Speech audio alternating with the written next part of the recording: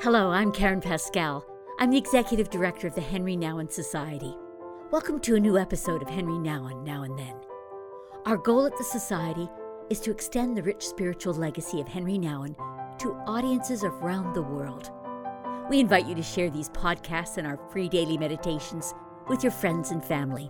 Through them, we can continue to introduce new audiences to the writings and the teachings of Henri Nouwen, and we can remind each listener that they're a beloved child of God. Now let me introduce you to my guest today. I'm honored to be joined in conversation all the way from Scotland by Sharon Garlough Brown.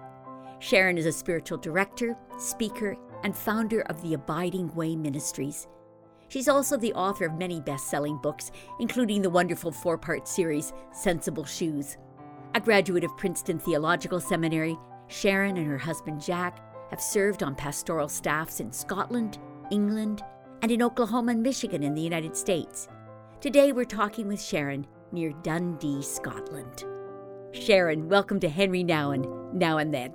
It is a joy to be with you, Karen, and with your listeners. Thank you so much for the invitation. Sharon, you have so many wonderful novels, and we could discuss many of them today, but I want to focus on Shades of Light, a book described on the cover as both heartbreaking and enthralling. Why did you choose to write this novel? What a great question. Shades of Light addresses issues of grief, loss, affliction, particularly in the context of mental illness. And without giving too many details, because his story is his story, our beloved son, David, has struggled with debilitating depression for many years. And while my protagonist, Ren, is not my son, she shares many struggles in common with him, which then gives me some insight as Ren's mom, Jamie. What does it mean to be a co-sufferer alongside a loved one where you are aching for them to be well and whole, and you're pouring out your cries to Jesus to come quickly to rescue and save.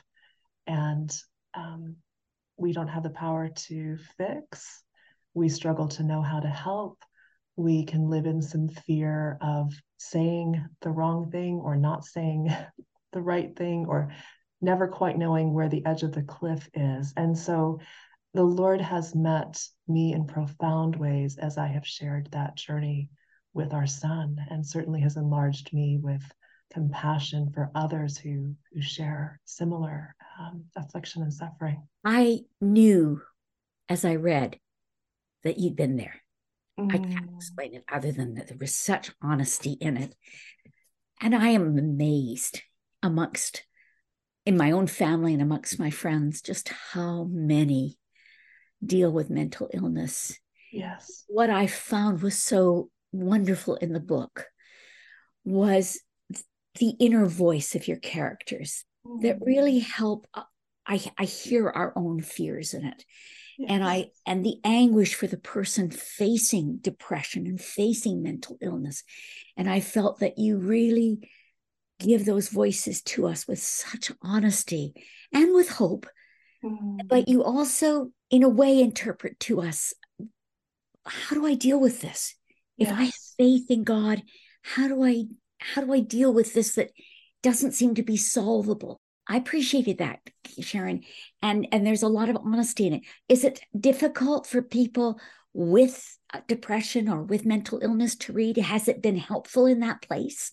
That's a really important question, Karen. It's the only book I've ever written where I've heard from readers who tell me, I can't read this because it's too true. I'm too like Ren, and I don't have the capacity to take on someone else's suffering that's so close to mine. However, I'm asking everyone I know to read the book so they understand what it feels like from the inside. And along with that, some of my favorite emails have come from those in the depths of mental illness who have written to say, I felt heard, I felt seen, I felt known, I felt compassion. Thank you. And that's a glory to God. That was, I had 3 audiences in mind, Karen, when I was writing, that I'm just longing for the Lord to meet. So the first were those suffering from the depths of despair and depression and anxiety. And for Ren, there's some panic disorder as well. And those who are suffering alongside those co-sufferers, the loved ones. And then also for the body of Christ that for so many years has compounded the suffering by saying things we would never say to someone suffering from cancer or leukemia. Things like, if you just prayed harder, if you just read more scripture, if you just had more faith, you would be well. And that just adds condemnation onto the suffering to compound it. So I was hoping the Lord would reach those without personal experience with this to enlarge their compassion and capacity to be alongside with some understanding. And so those are treasures too when I get emails from them. I would say, like, to people listening, if there's someone in your life, or if you have friends in your life who are coping with family members, or they themselves are coping with mental illness or depression or anxiety attacks, you will get such insights from this book. I found right away, I made my list of who do I want to give this book to, who will feel understood. And I think that's such a gift we can give. That's a gift of love we can give when we give understanding. One of the marvelous things about the book is it's got layers of really interesting insights. You weave in Vincent van Gogh. I do. Even it was such, at the end of the book, I feel like I know him through his art, through his incredible vision. Tell me a little bit about that. How is it that you found and used Vincent? So we'll go back to the summer of 2016, and I was leading a retreat in Kansas City. And a woman at the retreat said to me after the session, I would love to take you to our local art museum for lunch. So I went to the art museum and we were exploring the hallways together. And I turned a corner and went down halfway down the hall. And a painting on the wall reached out and grabbed me. I stood before it, Karen, and I gasped and I nearly doubled over. I wasn't sure if I was going to burst into tears or if I needed to take off my shoes and worship on holy ground. It was a picture by Vincent of the olive groves, and he did 15, 16 of those paintings. But I had seen his work before, but I had never been particularly struck by it. But I went back to my hotel room really curious about my response, my inner response to his work, and started doing a bit of research. And that's when I discovered that he had painted that particular painting, his series of olive groves, while he was at an asylum in the south of France. And the little news article that I found online said that at the time he was meditating on the Garden of Gethsemane. And I closed my computer and said, wait a minute here. Was Vincent a believer? Because that's not the narrative that I knew. I knew, erratic painter, maybe had bipolar if we were diagnosing him in contemporary world, had cut off his ear, had died by suicide. That's the narrative I knew. So here I am in my hotel room reading about how he was a pastor's son. He wanted to serve Jesus. He wanted to be a pastor. He moved to England when he was in his late teens to serve at some churches. We have a record of his sermons because he copied them for his brother in letters. And yet he wasn't he wasn't skilled enough, he thought, to pursue the study of languages. So he knew he couldn't be a pastor, Greek and Hebrew. So he decided, where could I go in the world where I could take the light of Jesus into the darkest possible place? And he decided to go to the mining villages in Belgium. And he traveled with two books. He traveled with his Bible, and he traveled with The Imitation of Christ. And he then began an incarnational presence with the mining community, giving away his clothes, giving away his food, praying with them, leading Bible studies, going down into the depths of the mine to be with them. Wouldn't accept housing in a pretty modest home, but instead lived and slept on a mud floor in a hut. And when the Missionary Society came through to do their evaluation of him, they thought that he had gone too radical, that he was very unwell, and they pulled his funding, leaving him in his late 20s to ask the question, if I'm not even fit to take the gospel to the poorest of the poor, what am I fit for? And it plunged him into some darkness for a while, but some some curiosity about what he could do. And he decided as he emerged from that he'd always liked to draw, so maybe he could teach himself to be an artist. And he had worked in an art gallery. His brother worked in an art gallery. He had family connections that way. So Vincent started to teach himself how to draw and paint when he was 27. And he ended up painting about 900 paintings in 10 years and 1,100 drawings. So, here I am learning about him. And I said to the Lord in December of that year, Karen, I said, Lord, if I'm meant to do something to bring forth his true story of love for Jesus and love for people, could you show me what that is? And that's where the convergence of this character who was beginning to gel in my heart, my Ren, converged with Vincent and his story. And I realized that Vincent was a companion in suffering and sorrow to Ren, especially when words were too hard for her. Art had access to her soul. Beauty had access to her soul. And so he becomes a very important mentor, if you will, throughout the book Shades of Light, as he was for me. Such beauty in the way that he saw the world and the way that he saw people, with such compassion, tenderness. It's interesting because he was very important to Henri Nouwen. He was one of the people speaking into Henri's life. Perhaps, the whole vision of downward mobility planted initially by Vincent's life journey and his understanding of melancholy. Yes. Lovely the way that you break that word open, and it becomes a word that is woven throughout. But I got to know Vincent through your book. And those who are fans of Vincent van Gogh, yours is an important book to read, because you have really, I think, got the essence of him in the book. And I just love that about it. It's so special. Thank you. I'm honored by that. And it was in February of 2017, Karen, that I discovered Nouwen's connection with Vincent. I didn't know that he was connected.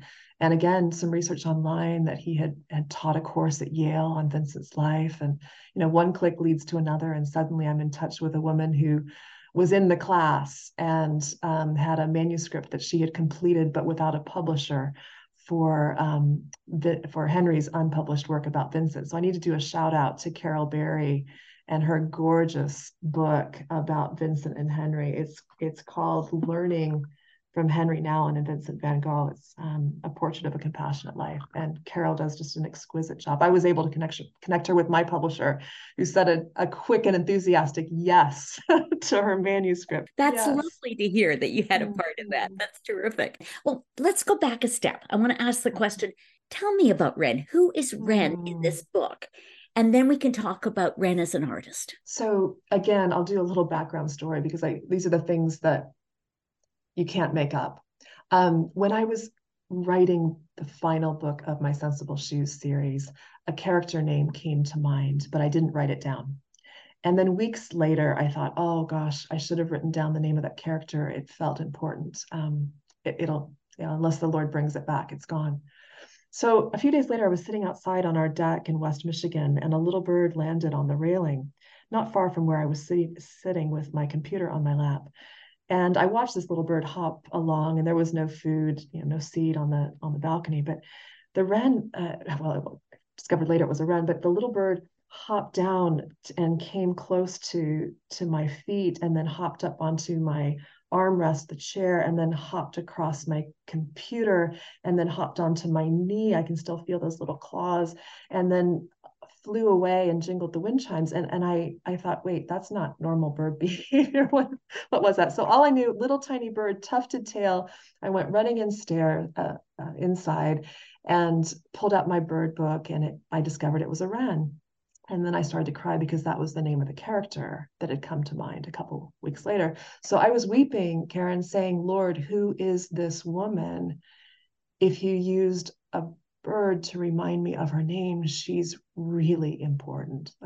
And I wondered, would she make an entry into an extra mile? But no, she waited her turn. And then her story began to emerge with a 27-year-old woman, deep sensitivity, deep compassion, deep love for Jesus, who has her entire life struggled with depression and anxiety. And the book starts hard with her making the courageous decision to seek help at a psychiatric hospital. And so that's who Wren is. She is courageous. She shines with compassion. She's been shaped by suffering, and she battles mental illness. And that's I love all my characters, Karen. I am particularly proud of Wren and the journey that she makes over the course of 3 books in the Shades of Light series. I love her too. In fact, I'll give you a little insight into my world. My sister, my older sister, was diagnosed as schizophrenic when she was 21. She passed away last year. She was an artist. She was an extremely gifted artist, but like Vincent van Gogh, she never sold a painting. Yes. And she had this passion for Jesus. Jesus was really what rescued her from Yes. serious depression, but there was always battles going on in her, but a wonderful woman. My sister Janet was a wonderful, interesting woman, and I love her artwork. I just love it. It's beautiful, it's exciting, it's vibrant. But tell me, it's one of the things that struck me as I read the book. You really understand painting too, because it's so important to Wren as a character, a painter, and you understand the unfolding of the thought process in painting something. Where did you get that kind of insight? Are you a painter? I am not. That is not my native language at all. So I observed some friends who are painters, and I asked a lot of questions. And I bought a set of paints so that I could feel what it feels like to paint. And little known detail, I had a little canvas I was working on one day, and I thought, I wonder if I could paint a rooster. And so I prayed, and this rooster emerged, Karen, and very, very quickly. And I'd say it was a fluke, except I have to say it was the Lord. It ended up being Wren paints as she meditates on the cross, and that's the second book in the series. So the rooster that Wren paints is actually the rooster that I painted that day as I prayed. The rest of her art is way beyond my capacity on my little kitchen table with my little square. But it was I had to feel what it was like to blend the colors and to use it as a prayer practice so that I could inhabit that part of it. But the actual technique and language for what Wren is doing had to come from others. Well, it's an added richness to this. We get Vincent's struggle as he's painting and the processes that he's going through and the wonderful sensitivity to that. And then we get Wren as well. But there's another character in the book that's struggling with mental illness. How did Casey make it into this story, and why? So Casey was Wren's first friend. Wren grew up in Australia and then moved to the States with her mom and new stepdad at the age of 10. A vulnerable time, and Casey was her first friend and remained a best friend for her. Casey suffers from bipolar and has been quite erratic, and Wren has been a steadying, or an attempt to be a steadying presence in his life over many years. And there are, people that are concerned about her friendship with him. You can see that there's a lot that's unhealthy. Wren begins to own her kind of codependent part in that friendship, and without giving details, too many details away about the end of the book, but there is some trauma and loss that happens with Casey. So he isn't based on anyone in particular. I didn't have a model for him, but he emerged as someone important and true to life. Again, the recipient of Wren's compassion through some pretty erratic episodes. In this book, it's the honesty and the gentleness of it that I'm so drawn to. I'm so drawn to the story is great. I come away because I wanted so much to be a filmmaker. And what I discovered was I'd fall in love with books. I'd want to option them and make them into films. Yeah. But the marvel of a book is that you go inside someone's head and you go inside to private conversations. And that's what makes this so, in a way, irresistible, because the conversations that are in people's heads within the book are conversations we can recognize in ourselves. Some of them condemn and characterize people as hopeless or whatever, Yes. But there's a wonderful language within that makes this book so very important. I think it's your strength, obviously, Sharon, as you write. I found that to be the case with Sensible Shoes. It helped me understand the journey from within of somebody walking in and gaining faith. And that's the same I find in this story. You have a way of telling the story gradually unfolding from within. It's a part of that, Karen, is choosing to write with a very intimate point of view. So as you say, you have uninhibited access to everything the character is thinking and feeling. And again, hoping that that is a pathway to enlarge our compassion and empathy for others, but also to see ourselves mirrored in ways that lead us forward with Jesus for transformation and healing and freedom. I'm glad your characters aren't tidy with simple answers. I like the fact that you use this opportunity to open people up to maybe better answers, tender answers. Yeah. Answers that I think Jesus would want to give to somebody suffering internally.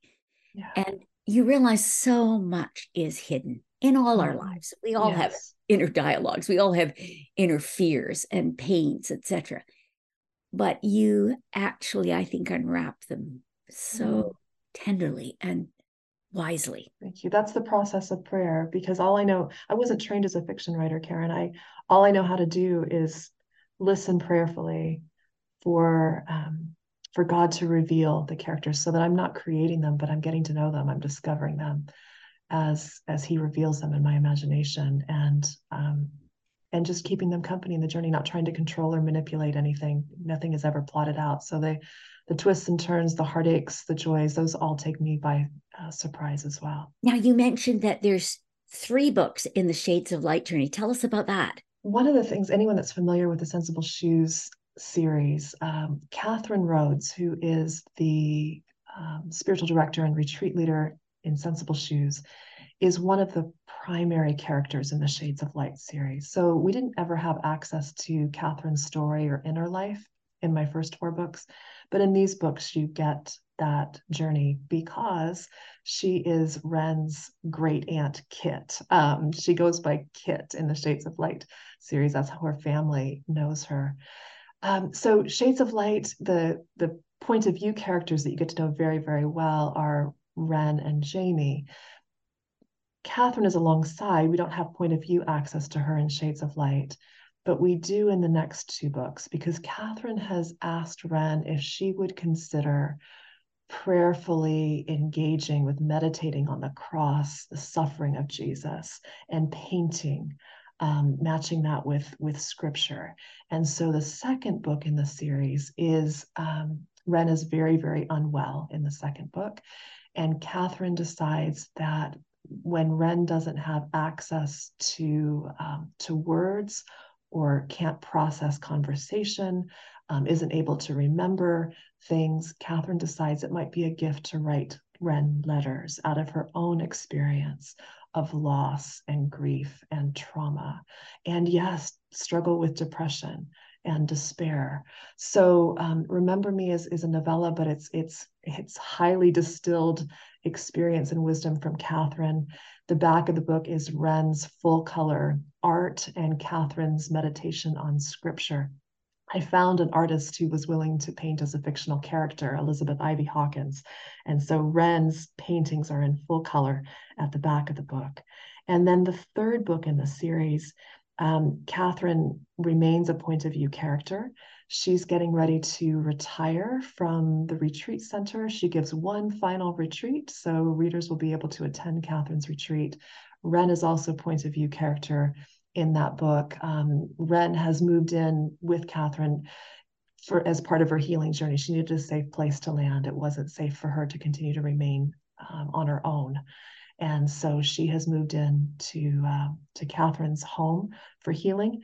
And Catherine's daughter, Sarah, also is a point of view character in Feathers of Hope. Sarah's very concerned about the drain that Ren is, or the drain Sarah perceives her to be on her mom. And so there's a lot of, it is my most relationally conflicted book of all of my books. There's a lot that's going on between characters and conflict and misunderstandings and the need for forgiveness and all of that. So that's the Shades of Light series. Oh my goodness, I've got to read those two next. Absolutely. And I want to see the paintings. I think that would be terrific. Oh, they're stunning. They really are. You're not afraid of diving in at the deep end of the pool on this one. And I'm so glad that you've done that. I find myself curious. You're a very prolific writer, and you've got all sorts of other titles on your name. How do you do this? Are you just the Energizer Bunny that writes all day? Or what's your life like to be able to write so well and so much? It's seasonal. I don't write every day, and my writing comes in seasons. So when the Lord, I always wait for the Lord's go. And so there are times of gathering and collecting and prayer.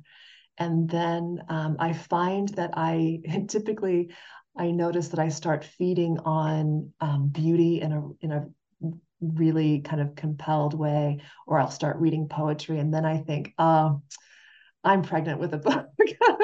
And so this will be coming. And so then it's the beginning with him. It's the praying it through. I can't do quick dives when I'm doing a first draft of a book. I need kind of extended. So I'll give myself maybe a 4 or 5 hour block. So when I know that I'm in a writing season, I will be really careful as much as I can to block out time to give to that. When I'm in the editing process, I can dive in pretty quickly and out again. But it is an intensive and completely delightful, and can be emotionally draining as well, as I am traveling with these characters. I'm completely immersed in their lives, and I love them dearly from the inside and all of their imperfections and struggles. And I see my own struggles mirrored in them. So they're good companions. Another aspect that is woven into all your books, and something I value, and I think people coming to it will value, you weave spiritual practices in. Some of them may be fresh to others. They may not know how to do a Lectio Divina or a Visio Divina or those different things, but it's lovely. It's like you just come alongside in the book and you get the experience. Is that part of your spiritual process yourself? It is.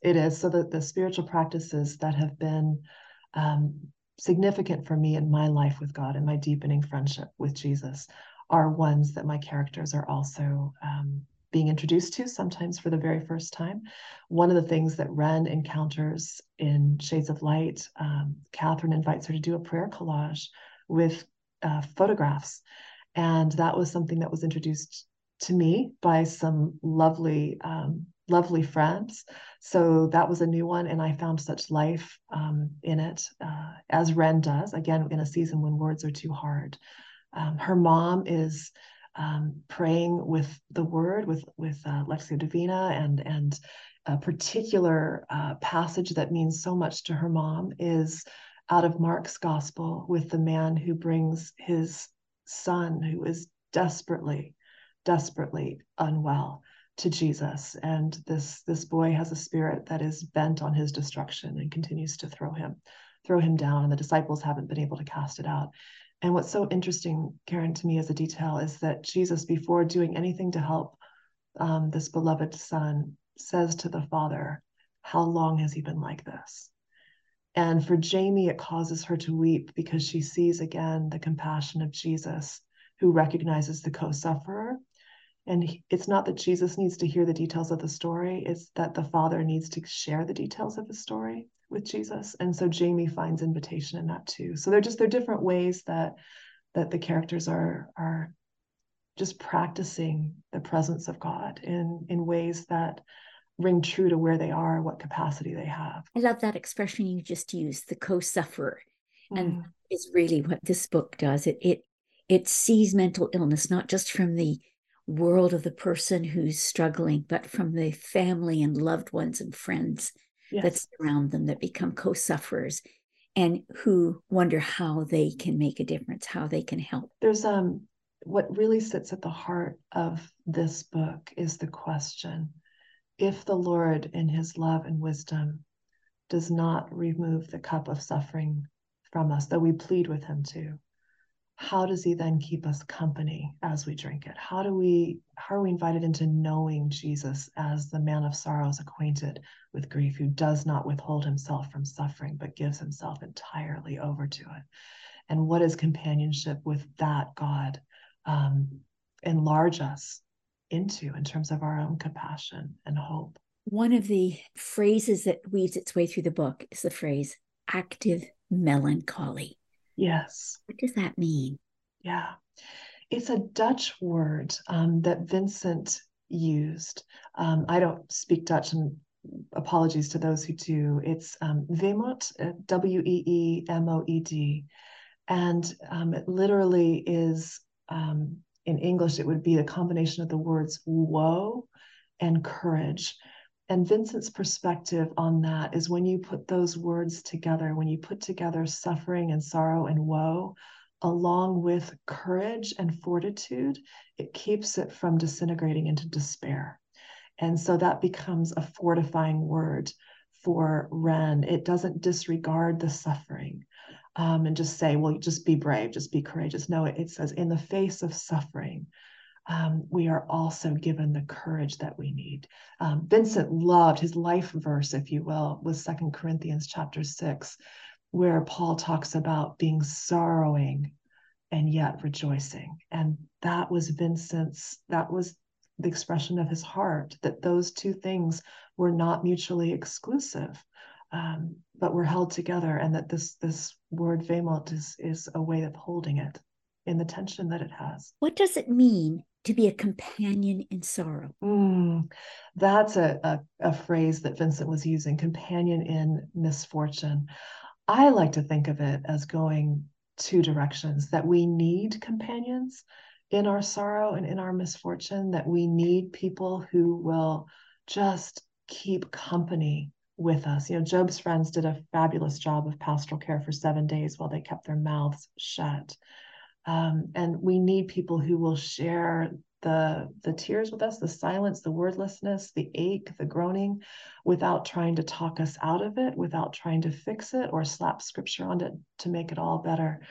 So both the receiving of it, but then when Paul talks that we offer the comfort to others that we ourselves have received, then it moves outward from having received companionship in suffering. Can I be enlarged then to be a companion in suffering to someone else? And so it moves in two directions. And Ren, certainly we see the movement where she can only be a recipient of love and care when she's so unwell. And then we get to see her modeling in an incarnational way that compassion, love, and care for others who are in tender spaces. It certainly reminds me of the verse in Corinthians about the comfort wherewith you've been comforted. Absolutely. And at the point you need the comfort, you can't imagine it will be a resource. It's just you're so desperate to hear from God in the circumstances you're in. And then that amazing word that you will be a comfort to others is I have to admit, at the moment that I felt most despair, I felt angry with that word. I don't just want to be comforting others, God. Yes. But it's so true, because God goes to the depths of our need. He's willing to go where we need him most. Yes. And sometimes it's through another's help, but so often it is the reality that God sees the broken heart and can blow his great love into it. I have to ask, are you pregnant with another book? I love your writing, so I trust that when it comes, it will be this journey that you are already so familiar with, that you and God do together. Yes. Well, I've just given birth. It hasn't come out. It's not available for public viewing yet, but a children's picture book that's going to be releasing in the spring. And it is Ren as a little girl in her grandmother's art studio, and she is learning to paint her feelings to God. I don't use the word lament in the book, but it translates lament as spiritual practice. So it's an invitation for grown-ups to be alongside children saying what's honest and true to God, that we don't have to be afraid or hide the fullness of how we're feeling, even our disappointment with God. So that's next. And then I'm not done with these characters, Karen. Shades of Light takes place in the same universe as Sensible Shoes just 9 years later. So the characters from Sensible Shoes that readers may be familiar with make cameo appearances in to varying degrees in the Shades of Light series.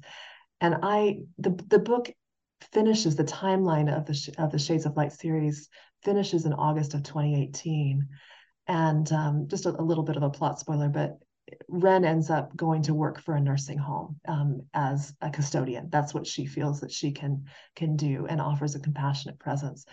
And when I think about what my Ren would have been able to do during the pandemic, caring for the lost, the forgotten, the ignored, those in desperate need of companionship during isolation, I know where she was. I don't know that I'll ever write that story. The story, I think we probably, if I'm to do another book, we don't need a pre-pandemic book. We need a post-pandemic book in terms of how we're processing losses and upheaval and change.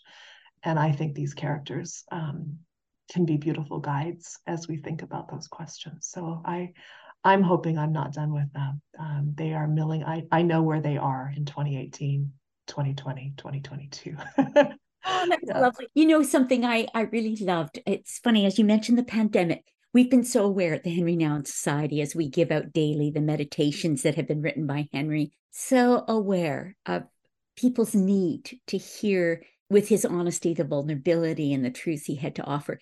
Thank you, because I see you weaving Henri into your book, Shades of Light. How has he been a resource to you? It's his books that really deepened my understanding of what it means to be at rest in the love of God, and that everything else springs out of that. But certainly his work about Vincent has become particularly meaningful. His emphasis on compassion and comfort and solidarity. I love when your phrase that you used from him, the downward mobility of that, all that he joyfully left behind to embrace an incarnational presence, and not just what he was able to offer, but what he received. And I think that was even more important than what he was able to offer to that community, but how he was enlarged simply by being with them. And so I think there's something profoundly beautiful that humbles me and inspires me in that. Sharon, thank you so much for this conversation. What a pleasure to talk with you today on Henri Nouwen, Now and Then. Thank you. Sharon, it's an honor and a privilege. Thank you so much for your kindness and encouragement. Thank you for listening to today's podcast. What an honor for me to spend time with one of my favorite authors, Sharon Garlough Brown. For more resources related to this program, click on the links on the podcast page of our website. You'll find links to anything mentioned today, as well as book suggestions. I hope you have already signed up to receive our daily meditations written by Henri Nouwen. If not, you can do that on our website at henrinouwen.org. Remember, they're free, and they're a wonderful way to stay informed about the various things we have to offer to those who enjoy the writings and the teachings of Henri Nouwen. We'd also be so grateful if you would consider donating to the Henri Nouwen Society. Your resources help us share the daily meditations and these podcasts right around the world. If you enjoyed today's podcast, please take time to give us a review or a thumbs up, or pass this on to your friends and family. Thanks so much for listening. Until next time. Thanks so much for watching. Be sure to subscribe, give us a thumbs up, or follow us on social media for more Henri Nouwen content. For books, videos, and other resources, or if you'd like to receive free daily Henri Nouwen e-meditations, you can follow the links below.